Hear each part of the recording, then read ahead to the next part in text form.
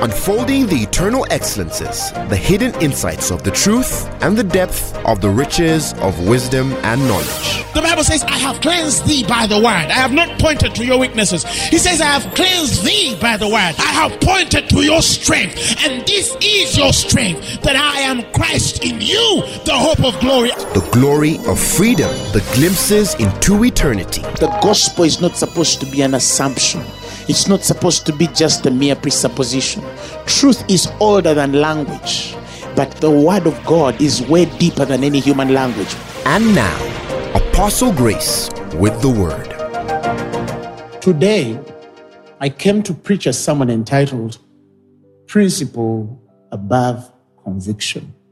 Principle above conviction. I will teach some of us how to learn to obey the truth. Because some people know the truth. They know what they must do and what they must not do, but they were never taught how to obey the truth. It appears to be automatic that because somebody knows the truth, therefore they know how to do it or how to apply it. But in most cases of our Christian walk, I realized as a man of God, and the many things that I've exercised myself personally into and the lives of the people that I've been given the opportunity to study and look at over the years, and I have seen that it's a different conversation when you have to teach somebody to learn how to obey the truth. There's somebody out there, for example, who knows that you have to tithe. They know it, but they're not tithing. And they have their reasons. You know, my job doesn't pay me enough, or I have an outstanding loan with this bank, or I have problems, or sometimes I don't know how to do this. You see, and they can give all sorts of excuses. They know what to do, but they don't know how to do it. They don't have the power to do it. You see, they don't have a certain understanding to obey the truth. And so it goes through many things that many of us know by scripture, but we are not able to do. And that's a dangerous place for us to be as Christians. The Bible says, for he that knoweth to do and doeth not, to him is what? Sin. Somebody shout, hallelujah. But anyway, I'm taking an interesting time in the days of Paul, of an event that happened in his days, has happened almost in every dispensation before and after the coming of Jesus Christ. Certain experiences have repeated themselves through history. And thank God when we can find bearing in scripture and find places where we can quote these things and relate with those experiences that the Lord is teaching us. In Colossians chapter 2, Paul is teaching about the life that we have in Christ, the experiences of this person, Jesus Christ. And then during that time, certain confusions come into the church, and men were judging each other on substance, on foods, on drinks, on Sabbaths. You know, this guy does not do this, therefore he's wrong. This brother didn't do this, therefore he's not right. This sister goes this way. This sister eats this food, even though she's born again. This brother, you know, has this number of cleansings, even though he's Christian. And then it's one thing after another. And then in that time, Paul is trying to help the church separate the shadow from the substance. He's trying to help the church separate the person of Jesus Christ and the things that his person will cast as shadows. And how many people live within the shadows and not the experience of the revelation of the person who both dwells in them, and in him they live, move, and have their own being. He's trying to help the church live a more excellent life of understanding, because even though some of these things might seem like they're little talk, but sometimes these are the things that destroy the destinies of many people. I've been seeing Christians in my life, in my walk of salvation, studied people whose lives are stuck, they're destroyed. Some are dead. Some are dead. Some have lost their marriages, have lost their businesses, have lost, their course in life. They have not married the people they weren't supposed to marry. They were serving where they were not supposed to serve because of such things. And we see an experience in the time of Paul where, because of how men had viewed life and their own personal experiences, the traditions of that time, they built around doctrines surrounding their convictions, not necessarily the word or the principles that govern truth. The principles that govern truth. And so, in the 18th verse of Colossians, the 2nd chapter, let's read the Amplified Version. He says, "Let no one defraud you by acting as an umpire and declaring you unworthy and disqualifying you for the prize, insisting on self-abasement and worship of angels, taking his stand on visions. He claims he has seen."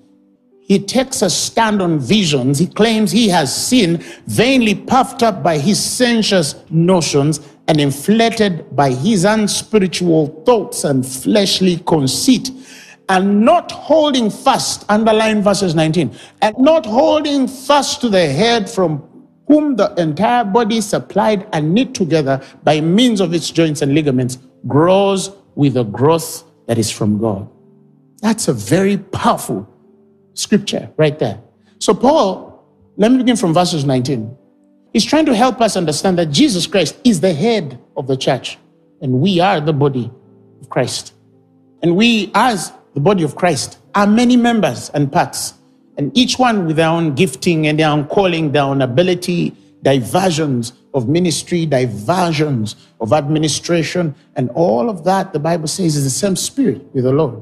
But in the body of Christ, the Bible says that there are individuals that refuse to hold fast the head, from whom the entire body, supplied and knit together by means of its joints and ligaments, grows with a growth that only God can give. So they refuse to get a hold of the mind of Christ. When the Bible says they are not holding fast to the head, what is the head?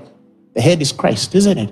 And in the physical sense, what does your head do? Your head thinks. It's the seat of the intellect. You see? It's a place where you think and reason. It's the place where you apply your understanding. It's a place where you interpret with your own wisdom the things of life and the way to go. It's a place of direction. The body is just a vessel, isn't it? So Paul is telling us that somebody is part of the body of Christ, but they refuse to get a hold of the head. So they are, yes, part of the body, but they refuse to do what the head wants them to do. Just imagine a situation where one part of your body is shaking, but in your mind, you have not instructed it to shake. So you're talking about our physical interpretation. You're talking about a sick person. Because why should your body do what it's not supposed to do from your mind? Why is your leg shaking involuntarily? There's something wrong with the individual. So we have such parts.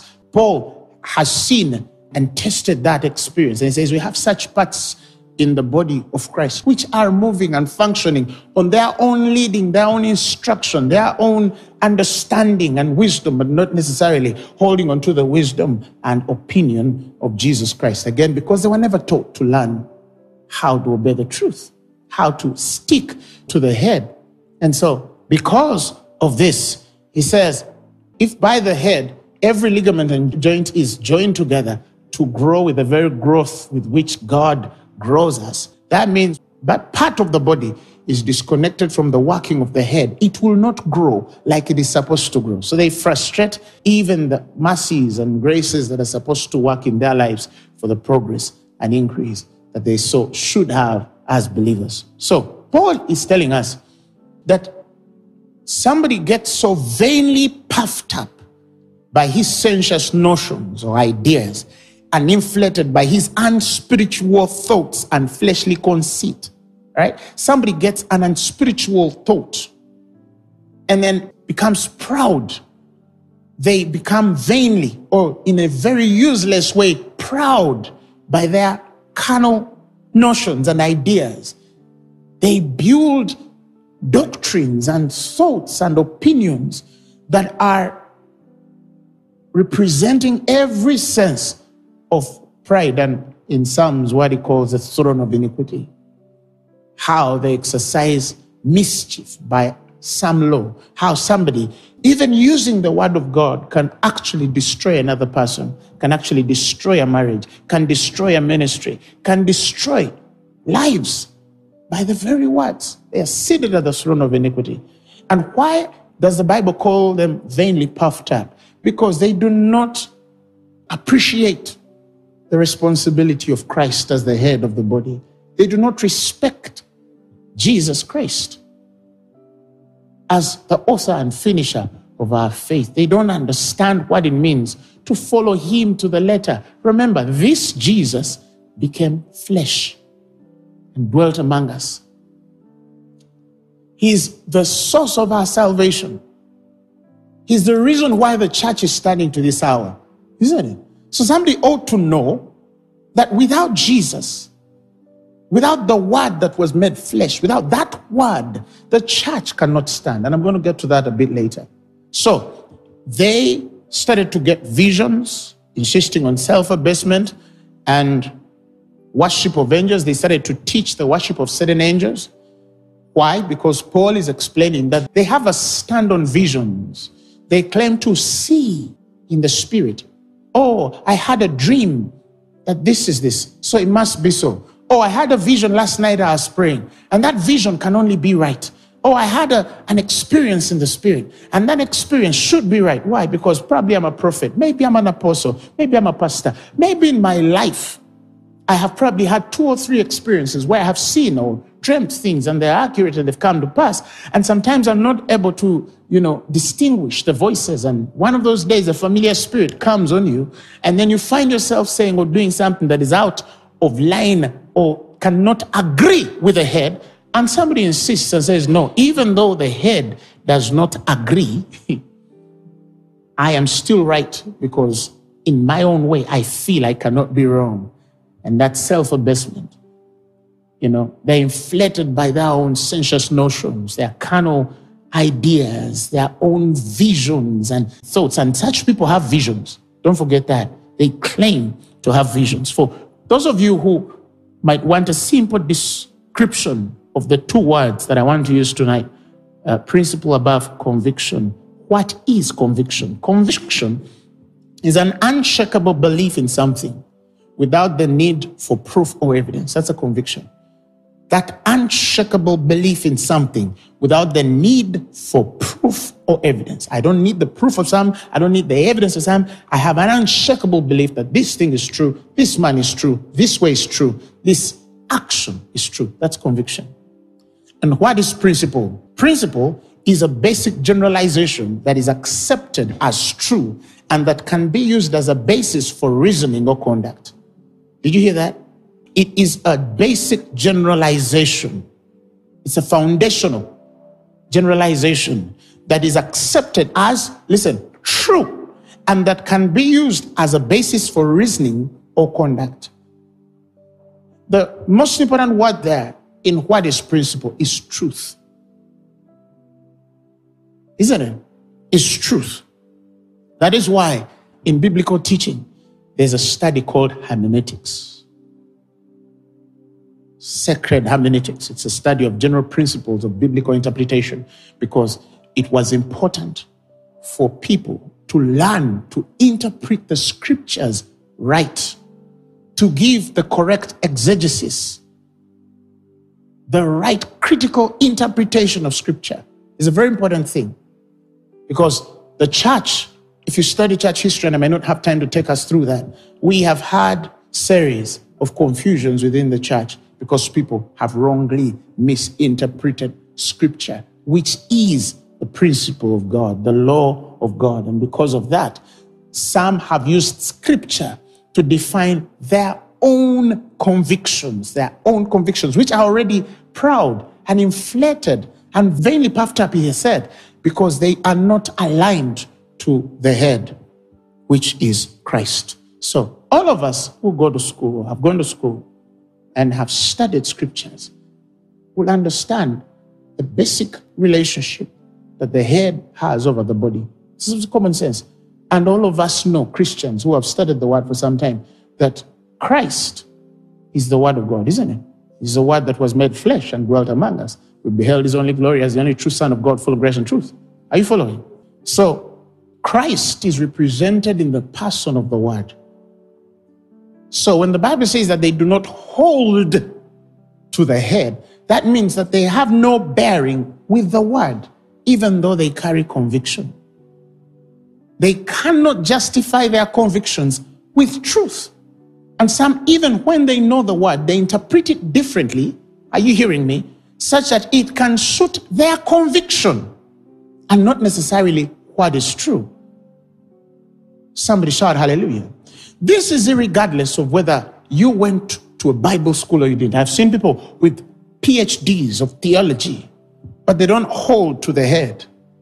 They're unfortunately puffed up by their theology. They're proud and vainly puffed up indeed because of their degrees that they have, the PhDs that they have in theology. Theology is a study about God. It's not necessarily the revelation of God. And I'm not against theology. Don't get me wrong. I always tell people, if you can't go study theology. But not all of the people will go to the school that you went to, and not everyone who did not go to theology school does not know God. That's a wrong assumption. A man met me recently and told me he had 2 or 3 degrees in different fields that are connected to the Christian faith. And he had a PhD also somewhere. And then he told me, I've studied. I even teach. But my ministry is struggling. So you'd think, oh, because the man has all these books in the library, he should be able to teach better. It's not so. It's not so. Which Bible school did Paul go to?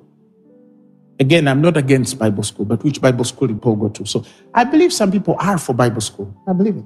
And I believe some people are not for Bible school because they can't be taught by God. Unless you assume that somebody can only be taught in your Bible school. That without your Bible school, God cannot teach a man. Is that so? No. That's the problem with the disciples of Jesus Christ. We found a man casting out devils in your name. We forbade him because he does not follow with us. Why? Because he can only be in this school where you're teaching us for him to know how to cast out devils. Jesus tells them, look, this man is not against us, it's for us. Should they have asked him, how did he learn if he was not with us? It's amazing what Jesus would have given the church. Somebody shout hallelujah. So, I'll give a few examples.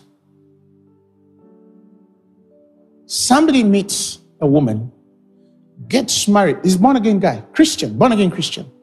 Meets a woman who is also born again. And then the two say, let us settle in holy matrimony. And then they get married. 1 year, 2, 3, 4, 5 years. And this woman is not acting to be born again. She's truly born again. But perhaps she has a few weaknesses. And a man one day meets a prophetess. And they relate, and this woman prophesies very accurate things in the life of this man. And then one day she says, but the Lord has also showed me that woman is not your wife. You see? Of course, there are many Christians who say, but that's obvious. And the same people, unfortunately, are doing things like that. It's just a different script. But it's the same way. So, this prophetess tells this person goes to this woman he's lived with for 10, 15 years, and he says, you're not my wife. You're not my wife. But they joined us in church. No. In fact, now I can connect. The way you talk to me, I was wondering why when I sleep, I don't know, they heard of a story of a guy who used to dream his wife abusing him. So one day he got a cane. And then he put it on his bedside. So the wife asks him, why do you have a cane when we're going to sleep? He says, I always dream when you're abusing me. This time, abuse me. Put his stick on the side. Should he dream when she's quarreling with him? Somebody told him that if she quarrels with you in the spirit, she's actually quarreling with your spirit. So he got his stick and put it on the side, waiting. If she dare. Now imagine that kind of woman in the bed. What prayer would she make? Are you following?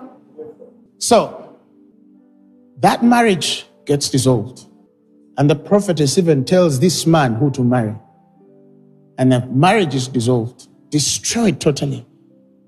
And the children, the damage it will put on them, the misrepresentation on the church and Christianity, because somebody got a conviction, but they were not wise enough to understand that no conviction is above principle. No conviction is above principle. And what is principle? Truth. No conviction is above the word of God. When I was growing up, my first ministry was we used to have those village community churches where we used to go to preach. I started one a couple of years ago. I ministered in quite many. I supported many over the years, still do, have relationships with some, still go and preach in the smallest churches of 20, 30. I still go. I just don't announce it, but I still go.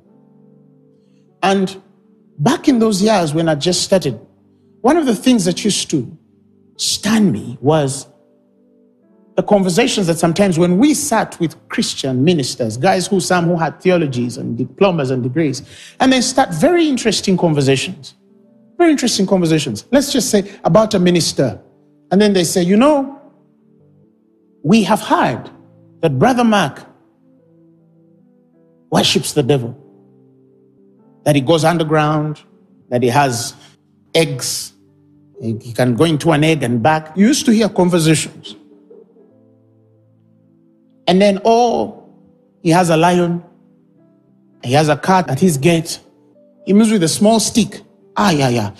When that stick touches you, all your wealth will go to him. And then you hear stories of people who have snakes in their homes. I heard things. So, because my foundation was the word, I fed on Kenneth E. Hagin. I'm a word guy. I mean, even if you come flying, I will weigh you by the word. Anyway, so my foundation was a word foundation. So I had many questions as a young believer because some of these guys actually, they were reputable. They were fathers. They were old in the faith. You thought this man knew better. And so sometimes I would want to ask them a question and say, so who told you? And they say, I heard. Who? Somebody told us. And then you say, okay, so who told you? Who really told you? So and so. Okay, so who told that so and so? So and so. But okay, then who told that so and so? And then you get to so and so and so until you get to a point where there's somebody who doesn't have a name.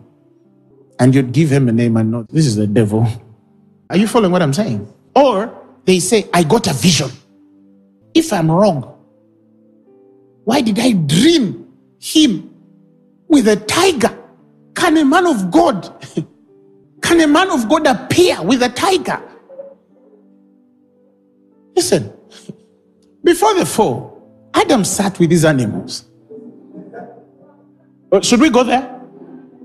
You understand what I'm saying? So, because they dreamt a man with a tiger, he must be wrong. So you tell him, okay, what does the word of God say?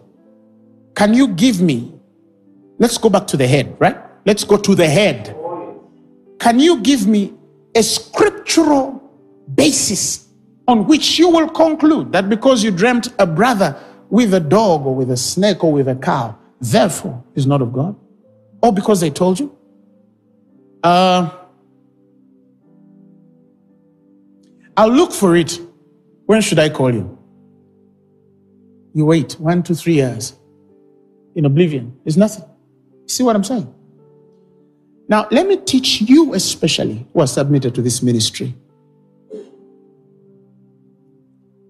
The foundation of all judgment, of all criticism, of all interpretation in life is based on the head, and the head, which is the word. I might not know what that brother does in their bedroom. I might not know what that sister does in their days. I might not know where they go. I might not know what they do with their lives. But God has given us a foundation for us to base ourselves such that we are in the safe zones of interpretation and judgment. And he gave us the word. It doesn't matter. See, we've heard stories. Somebody says, I was a devil worshiper. An example. Somebody says, I was a devil worshiper. And they say, and I went to hell and I saw this pastor, that pastor, that pastor, that pastor, that pastor. And you see Christians glued like, you see? And then somebody leaves their church the next day. Why?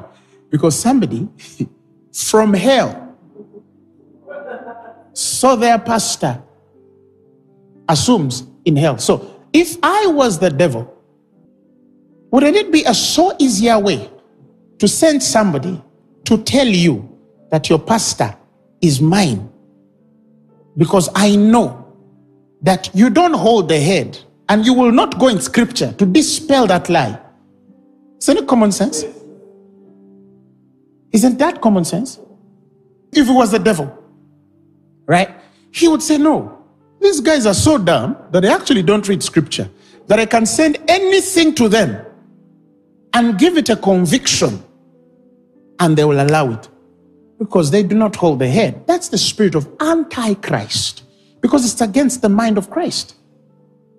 The Bible says in Hebrews chapter 4 verses 12, the Amplified Version, let's go a bit deeper. Now we're going in deep.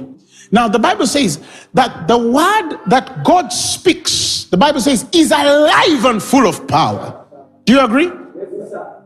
The word is full of power, making it active, operative, energizing, and effective. Do you agree that the word of God is effective for anything? Do you agree that the word of God is operative in anything? Do you agree that the word of God is energized for anything? Do you agree that the word of God is enough for anything? Do you agree? Let's go together. So it says it is sharper than a two-edged sword, penetrating to the dividing line of the breath of life, soul, and of the immortal spirit. It's the one thing that can go within the soul and into the spirit and discern and cut through. It's the only thing that can go there. You might not be able to go there, but the word of God can go into a man's spirit. It can go into a man's soul, and of joints and marrows, even into our bodies. And it says of the deepest parts of our nature. And the Bible says exposing, the word is exposing and what? And sifting. It is exposing and sifting. It's exposing and sifting. And he had a third word, and analyzing. And fourth word, judging the very thoughts and purposes of the heart. And he says, and not a creature exists that is concealed from his sight, but all things are open and exposed, naked and defenseless to the eyes of him with whom we have to do. Do you believe that Jesus sees everything? That the word of God can connect anything together or cut through asunder and interpret anything? Do you believe that the word of God can expose anything? Do you believe that the word of God can sift anything? Do you believe that the word of God can analyze anybody? Do you believe that the word of God can judge anybody? Do you believe that the word of God can go into the insights, the thoughts and purposes of a man and expose them for what they really are? That means that the word is a principal judge. He's the principal analyzer, not the guy who got a dream. The word is the principal critic, not the one who got a vision. The word is the principal exposer, not the one who got a video or an audio and recorded it. The word is the principal. I tell people, God cannot judge you where you have based on truth. To refuse anything, it doesn't matter how it appears to be true. Because you're basing on the word. Isn't it? You're basing on the word. He's the head. Regardless of whatever conviction you bring from me, I must connect it. One time there's an evangelist that I honor very greatly, very greatly. This guy. I've not known a guy who wins as many souls, in this part of the world. Wins many souls. So one guy walked to me, a man of God, and he said, but you see, I've heard that this guy, he is running his ministry under some powers that are not from God. Okay? So, I know he's your friend. Be careful with him. So I asked the dear minister and I said, okay, well, I'm going to ask in ignorance. Does he win souls? He said, yeah. Are you sure he wins souls? He says, yeah. So I asked him, so these souls that he wins, does he make them confess his name? He said, no. Does he make them confess his ideas and notions? No. What does he make them confess? The minister said, they confess Jesus as their Lord. And I said, so this guy is sent by Satan to depopulate hell And I asked the minister, and you think Satan is that stupid? I said, yeah, you think Satan is that stupid? No, I meant to say to him, there's something wrong with you, man of God. But I hope he picked it. Because when I said that stupid, I didn't say which stupid. You understand? But think about it. Doesn't the Bible, the same analyzer, say that a divided kingdom cannot stand? Can you have a kingdom that has an army that is fighting against you? Will you be so dumb to have an army that is fighting against you? So I asked this man and I said, have you won more souls than this man you're talking about? And he said, no. So I told him, then I think you are the enemy of the gospel, not him. The guy never talked to me again. You know why? Because I have chosen to judge this matter by what God gave me to judge with. Scripture. Truth. Somebody is destroying a man's life and ministry based on something that they will never have a bearing of Scripture for. Based on a conviction that if you told them, can you disqualify this person by Scripture? They don't have it. But they assume that they are right when they're already in trouble with truth. How is that true? How is that right? When you study the word there for exposing, analyzing, that means the word is the true critic. There's a Greek word there that also says the word is the real critic.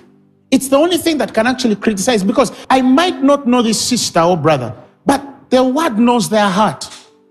And I can look at Scripture and weigh them against this word and say that they're right or they're wrong. Let me even make it worse. Let's just say, if somebody lived in the days of David and David killed Uriah and took over his wife, how many believers would call David a false prophet? How many believers? That in our times would say, no, that's a false prophet. Why? Because he has done things that a man of God cannot do. Why? Because they have not read the analyzer, the judge, the true discerner or critic of the hearts of men, to understand that actually a brother or sister can even have a weakness, but that doesn't mean that they are not worshippers of God. In fact, God even worsens it and tells us David was a man after God's own heart. And then after they do that, they quote David. And you know why they quote him? Because it's in the Bible. Only because it's in the Bible. And they think it is true. But if he lived in 2021, David will be a cult. So, is he a cult because he sinned? And there's somebody listening to me saying, now listen, he's telling them to sin.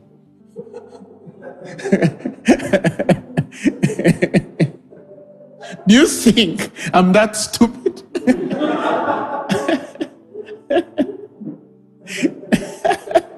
Oh, is the word that stupid? You understand what I'm saying? Are you following?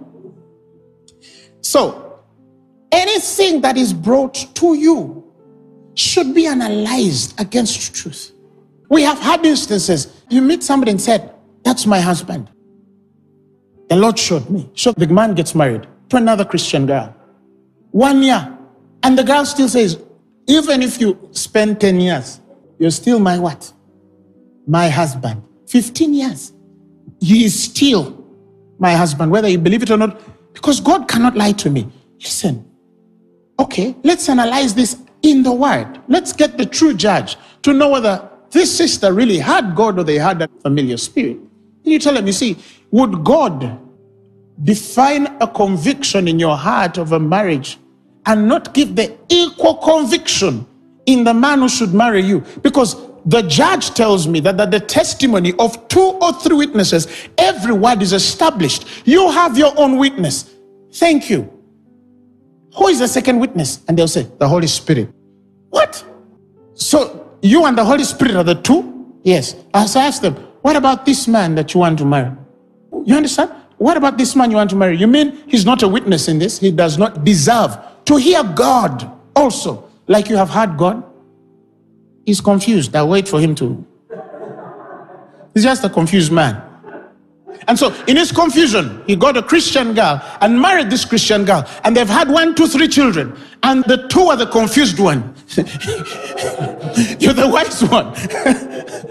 Yeah, I'm the one who hears God. And when you study such people, they don't have fruit.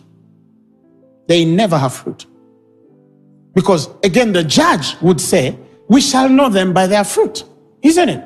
When you study such people, if you ask them, how many souls have you won in the previous year? They won't have many. If you look at their lives, their finances, their history, their vision, everything can show that they don't have fruit. You see what I'm saying? One time a lady came with a video of a guy from West Africa, and this guy was doing videos about how all men of God are demonic, and then he started writing lists and lists and lists and lists, and then she had come to warn me with this video. So I asked her, this guy that you were watching, simple question.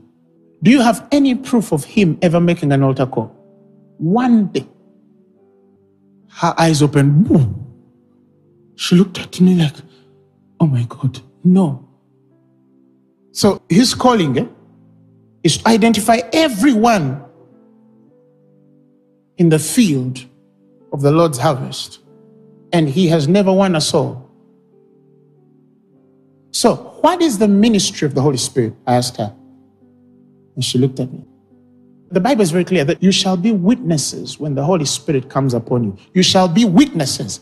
You see, the power of the Holy Spirit, according to the judge of Scripture, it makes you a witness of Jesus Christ. Is this man a witness of Jesus Christ, or he's a witness of other men's faults? Paul says, when I was among you, I sought to know nothing and be acquainted with nothing, Amplified says, and carry the conscience of nothing among you, save Jesus Christ and him crucified. Are you deeper than Paul? Do you know why Paul sought to know nothing, be acquainted with nothing, make a display of the knowledge of nothing, and to be conscious of nothing, save Christ and him crucified? Because he knew if he does not get a hold of the head, he's in trouble. But what does the word of God say? Can you judge this sister according to the word? And if you can judge them according to the word, what does the word tell you to do? You see what I'm saying? And they don't even have a clue. You find believers carrying hatred of fellow believers. Hatred. Oh, I hate that man. I hate that woman. She's this and that. And you want to get into the heart of this person. Ask them, since when did you actually have such hate in your spirit? And you are convicted that it's godly anger. Yeah, some people call it godly anger. But they don't know that the judge tells us, the true analyst of godly anger, the true teacher, you cannot have godly anger when you're not moving in love.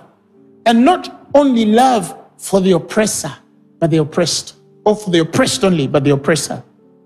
Nelson Mandela said that many invest on the deliverance of the victim.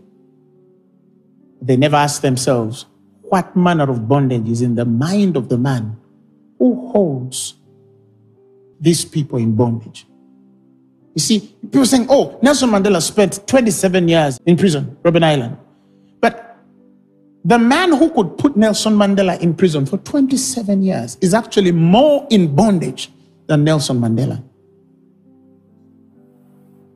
He's more in bondage. Why? Because how could you get a man and put him aside and arrest him and kill all his most active years of life? Because he's saying that we are all equal in the eyes of God. And some people still think that up to today. I got a case of a child whose parent doesn't want them to marry another person because they come from a nation where they had a history of enmity. The Hutu and the Tutsis. And so the mama said, you're a Tutsi, you cannot marry a Hutu. In 2021, when Rwanda is trying to move on from that, there's a parent who will tell their child not to marry. You see what I'm saying? Do you understand what I'm saying? Yeah. And those are the people who also go to Europe and they say, oh, these people are racist. What? What? See what I'm saying? That's why I see the answer is in the chat. Somebody shout hallelujah. In Deuteronomy chapter 4, verses 1, the Amplified Version, he says, now listen and give heed, O Israel, to the statutes and ordinances which I teach you, and do them, that you may live and go in and possess the land which the Lord your God, your Father, gives you. In other words, if you go against the way of truth, you are frustrating your inheritance. You're frustrating all the good that is supposed to come to you. And next verses 2 says, you shall not add to the word which I command you, neither shall you diminish it, that you may keep the commandments of the Lord your God, which I command you to do. Don't make the word say what it has not said. Don't add to the word. And don't take away from the word. Don't take away from the word. Don't say that the word doesn't say when it says. Because you have people who in their conviction even disqualify principle, and they say no, the Bible doesn't say it. And then you open it and they still say no, it doesn't say it. Me, I know that it doesn't say it. And then you see a demon on this person, you're like, but the word is plain simple. The word is plain simple. The word is plain simple. Okay, let's have a conversation on what I have heard in Africa, rarely Europe, but mostly Africa. This conversation of cults. Let's have a conversation of cults. They're cults. Devil worshippers. Let's have a hard conversation. Cults. This person is a cult. We have heard, we've seen. This person is a cult. Let's have a conversation of cults. Now, the true judge, the true analyzer, the true critic and designer of a cult. I hope we still agree that the word of God is all these things. That he is the true exposer of the cult. He goes in 1 John chapter 4, and then he's trying to give us a conversation of how to discern somebody, whether they are of God or not. This is a true judge. He says, beloved, he says, believe not every spirit. So he has warned us not to believe every spirit. Not everyone who speaks in tongues prays this way, does that way, is actually of God. You agree? So he said, don't believe every spirit. You don't just wake up and a guy sings or prophesies or says and then you believe it. Okay, somebody comes from hell and says this person is a devil worshiper and you believe them immediately. But God has told you, do not believe every spirit. Or a man comes and he starts teaching things that you agree with and you believe him immediately. You're also wrong on both counts. You understand? You're wrong on both counts. You're wrong for somebody to bring an issue against somebody and you believe them the first time. And you're also wrong to just believe somebody because you've heard them make a statement. But he has told us, but try these spirits. Try these spirits. Don't just believe. Don't just take it in. The Greek word there for believing is pisteo. Don't just take as true everybody who preaches. But you see, they only end in the people who are preaching. They don't end in the people who carry the messages of the people that they are cults. But why are you then quick to believe those who tell you that this sister or this brother is wrong? You see what I'm saying? Do not be quick to count as true, pisteo. Do not be persuaded easily, pisteo.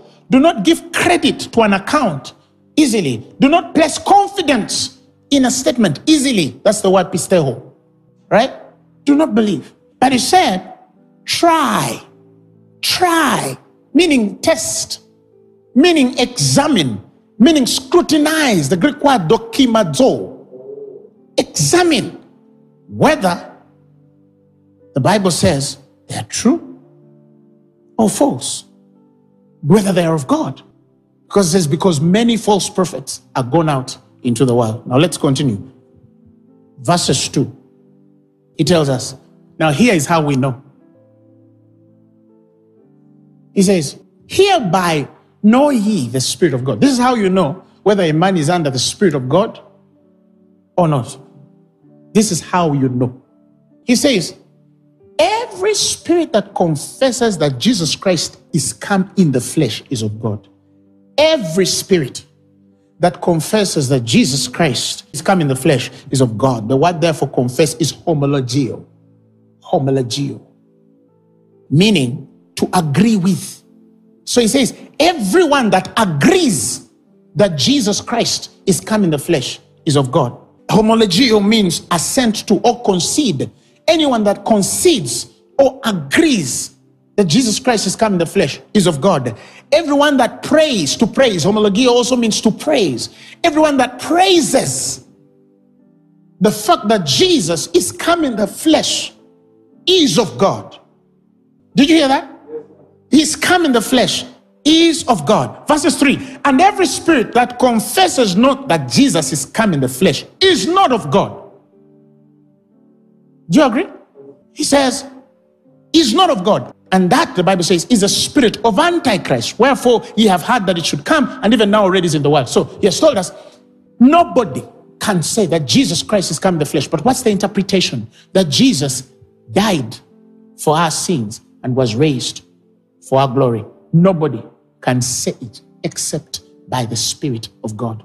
Now, if the Bible has said, do not take or add, do you know many people when they read that scripture, they take away from the word? How do they take away from the word? And say, somebody can actually say that Jesus is come in the flesh, but he's under another spirit. Whoa, you are in trouble, sir. Do you know why you are in trouble? Because you have assumed that Jesus is so weak and stupid to say that you cannot, and then you say it.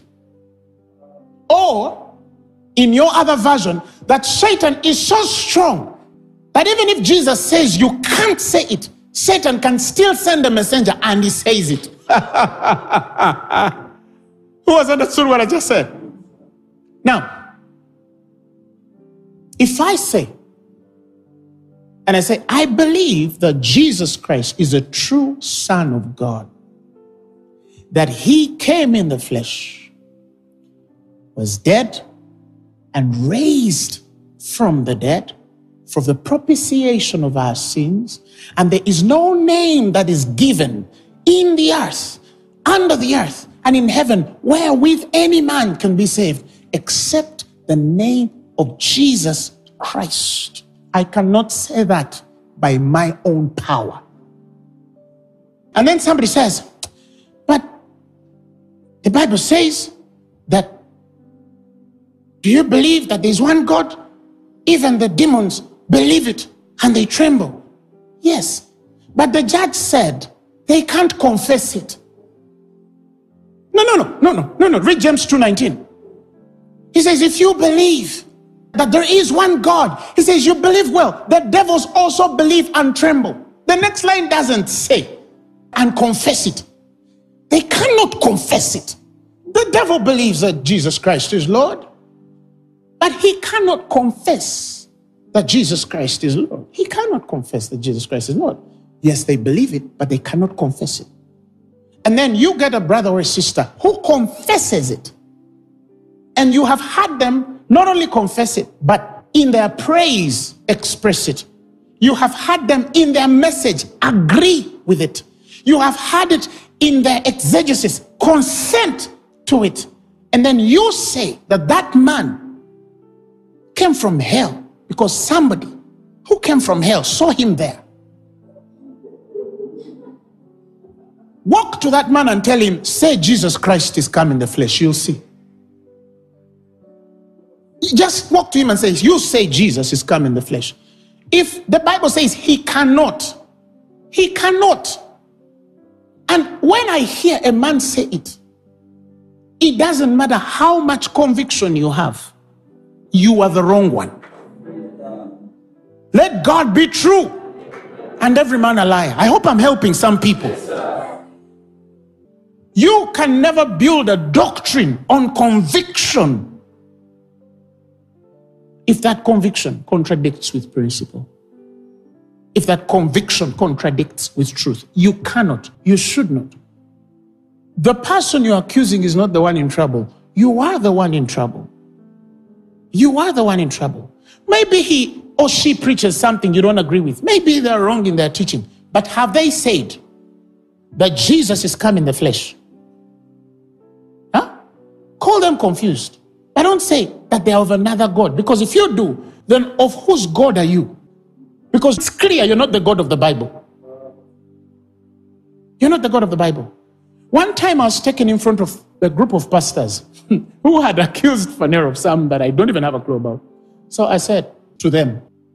And I said, well, I have heard all of you. Thank you. Can any of you disqualify me by scripture? I just asked a simple question. About 8. I said, can any of you disqualify me by scripture? But you see, we need to study. No, I say, yeah. But can you, right? Because you've called me. Can you disqualify me by scripture? But you see, they said, no. Can you disqualify me by scripture? I said, no. I said, but I can disqualify you by scripture. They said, okay. I told them, the Bible says you cannot judge a man except you hear him. You have judged me before you heard me. Have you ever listened to my sermon, sir? No, but your people tell us. No. Have you ever heard me? No, but your people tell us. That's my point. So you're already disqualified. The Bible says that the first and second admonishing of a man, you shall regard him a heretic. Have you admonished me? No. So how can you regard me a heretic except by another spirit? I think we need to go back and listen more. I'm still waiting for them to call me back. They're still listening. You know why I insist on this? These are things we should not waste time on. But I have realized that some people are so young. Doesn't matter how many years they've gone to school or been in theology school. Doesn't matter how old they are. Some people are so immature that they have not learned to hold fast the head. Are you hearing me? They have not learned to obey the truth. Okay, sister so-and-so is false because she stole. You mean stealing is enough to take a man out of Christ? You understand? Do you know the power of doctrine? So don't add to the word of God. Don't make it say what it does not say to justify a conviction that you cannot qualify through scripture. You are in trouble. Somebody shout hallelujah. You will be in trouble. And do not entertain anybody that does not come with the head. Understood? Don't entertain anybody that cannot come with a word to dispel anything. Don't welcome anybody that cannot justify anything through scripture. Because fruit is a very interesting thing. Fruit is a very interesting thing. That's why heaven is going to shock people. Because some people will find us there. Some might see us there. When they're not there. You understand what I'm saying? But especially, and I always tell my people, especially, be careful with a brother or sister that is winning souls. Because you might set yourself against the kingdom, the very kingdom you think you're building. And that's a very dangerous place to be. It's a very dangerous place to be. I've walked this life for years and I've seen nobody has fought me. And they're in a better place than I am in any way. In fact, many have either died, fallen sick, poor. Something has happened. Do I glory in that? I don't, because I know what they could have become if they stayed to Christ. Not me, even. Christ. Keep Christ. Just keep to Christ. You don't even need to come to my church or anything. You don't even need to submit to me, submit to any other church, but keep to Christ, the author and finisher of your faith. You'll be well. Somebody shout hallelujah. Oh, this sister, we have heard she does this. What does the analyzer say? The analyzer says, go to them. The teacher says, go to them. The examiner, the exposer of truth says, go to them. If they fail, carry another one person. If they fail, carry a third person. If they fail, carry the church. See? So, the person you're talking about, the sister you're backbiting, have you talked to her, sorry? Have you taken time to talk to her? No, I haven't. So, by what right, in the name of conviction, do you have to frustrate the principle of the truth for you to say that you are still right, even though you have broken the law of God? How are you right? How are you true? How are you true? How are you true? You are speaking about a brother and a sister to everybody except to them. You're sending messages, you're doing all of these kinds of things to a man or woman of God except to them. You think God doesn't want to serve them too? He wants to. Even when they are at worst, the Bible says, treat them as sinners or publicans. And with publicans, we preach the gospel, because the law of love is so royal that it is not subject to only those who treat you good. It's also for those who treat you at their worst. The man you serve put over his hands to be crucified for people he was laying his life for. The man you serve, he was last by them he came for, to die for. That's the man you serve. Wouldn't you do that for another person? For there's no greater love than when a man can give his life for the salvation of the brethren. Paul says, I wish that I was accursed for the sake of my brethren, the Jews. How can we, in conviction, walk out of the basic law of love and still say that we are true? How? Do you know how many churches, pastors are tearing themselves left, right, and center? Every day they're killing each other with their lips. This person is this person. I've seen this. I've seen. They're doing all these kinds of things. Have you gone to this person to help them restore? Listen, if you have failed to restore them, can you at least pray for them? Because the scriptures tell us, just pray for them. Because that's what this man, the exposer of the heart, tells us. But you see, at the end of the day, you're going to do all of these things, and you're going to stand before the true exposer, the true analyzer, and the true judge, and you'll appear to be anti-Christ, not the person you're fighting. Recently, I was with a pastor friend of mine, old man in the ministry. Then he was telling me about this man they're criticizing in town. And I asked him, but have you ever sat down this man and seen whether he's doing these things by mistake or he can be restored? Have you ever tried? No. He said, then you have no right. Let those who sat him down have the right, but not you. Not you. And I told him, but even the person you're attacking has never spoken against you. They've never mentioned your name or your ministry. So if I was to judge by scripture, who is walking more in love? Who is walking more in love? The cult they're attacking every day, or the cult that has not said anything against them? Who of them is walking more in the way of God? You can't confuse our generation, because our generation has read the word. It has read. It was read. You played your time, but our generation has read the word. And you can't do everything, accuse your peers, but when you come to us, the younger generation, don't put that into us. Show us Christ. Somebody shout hallelujah. Oh, demons are living, demons are living, demons are living. Let's thank God for the word tonight in Jesus' mighty name. Holy Spirit, we want to thank you for your word. We repent where we have judged, analyzed, examined and tested, added to the word, or taken away from the word. We repent where we have done anything of that sort if it's contrary to the head. Help us. Help us. Help us and deliver us. Restore us and let us serve you in the mighty name of Jesus Christ. I thank you. I honor you because you've heard our prayer. And those who are free are free. And those who insist, we also understand what's at work within them. And we will continue to pray for them. In Jesus' mighty name, we have prayed and believed, and all saints said, amen. If you have never given your life to Christ, you want to accept him as your personal Lord and Savior, I just want you to confess these words with me. Say, Lord Jesus, I thank you because you shed your blood for my sins. You were raised for my glory. Tonight, I receive you as my personal Lord and Savior. I'm born again. Amen.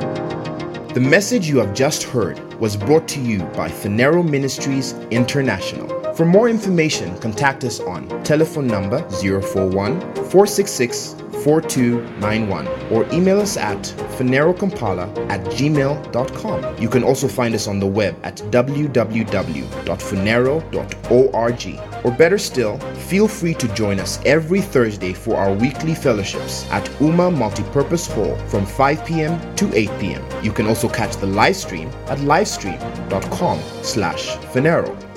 Phaneroo, make manifest.